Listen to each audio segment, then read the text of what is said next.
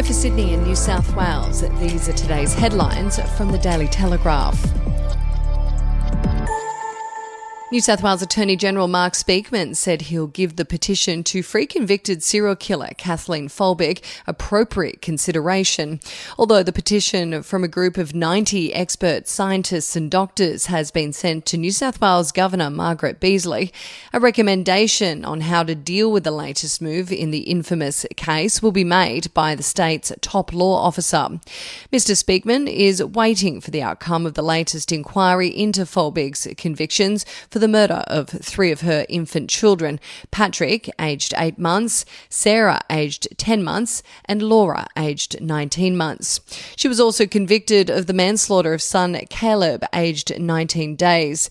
She's appealed against a ruling by the former Chief Judge of the District Court who conducted an inquiry into her convictions and found that investigations produced evidence that reinforces Ms Folbigg's guilt.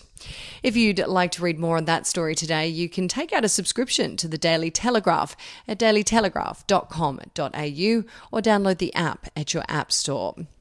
Well, a new name sits atop the ranks of Sydney's most powerful, COVID-19. Short may it rain. The virus upending the world to an extent most have never seen has relegated PM Scott Morrison to second place in the third edition of the Daily Telegraph's Power 100 list. Despite this, it has also made his hold on prime ministerial power much more secure due to his successful response so far from both health and economic perspectives. It was barely a year ago that Mr Morrison was under siege over his missteps while much of Australia burned. If the rollout of the vaccine vanquishes the virus and the economy continues to rebound relatively quickly, ScoMo would appear a lock to return not only to the Lodge in 2022, but to number 1 in the Telegraph's list. And we'll be back after this. News doesn't have to be boring. The Brits have given Prince Harry a new nickname after yet another tell-all interview. Oh God, is it the Ginger Whinger? Let the team at news.com.au get you up to speed each day with their podcast, From the Newsroom. A couple were busted joining the Mile High Club. Well, I guess they can't fly Virgin anymore. Politics, sport, red carpets, royals. Get all the goss in just a few minutes. Follow From the Newsroom wherever you get your podcast from. Children as young as 3 years of age in childcare centres across Sydney have been subjected to excessive and inappropriate dental treatment without parents present, the state's health watchdog has warned.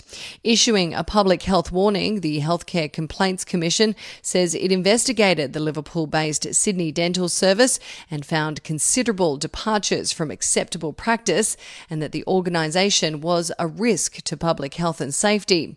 The privately run service ran mobile dental clinics to youngsters aged between 3 and 7 at childcare and daycare centres, as well as in schools in the city's west and southwest between February 27 and September 20th, 2019.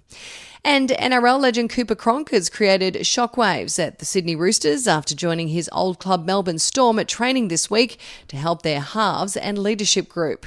The former champion halfback, who is an assistant coach at the Sydney Roosters, travelled to Melbourne on Wednesday to join Storm teammate Billy Slater running the session. He was also at the club's season launch. Photos of Cronk with Storm superstar 5'8" Cameron Munster were posted on the club's social media accounts with a caption that read, "Coops and Billy running today's session. You'd love to see it." The Daily Telegraph can reveal Cronk has a contract at both clubs, but did not tell the Roosters about the training session. Now that is your headlines from the Daily Telegraph. For updates and breaking news throughout the day, take out a subscription at dailytelegraph.com.au. We'll have another update for you tomorrow.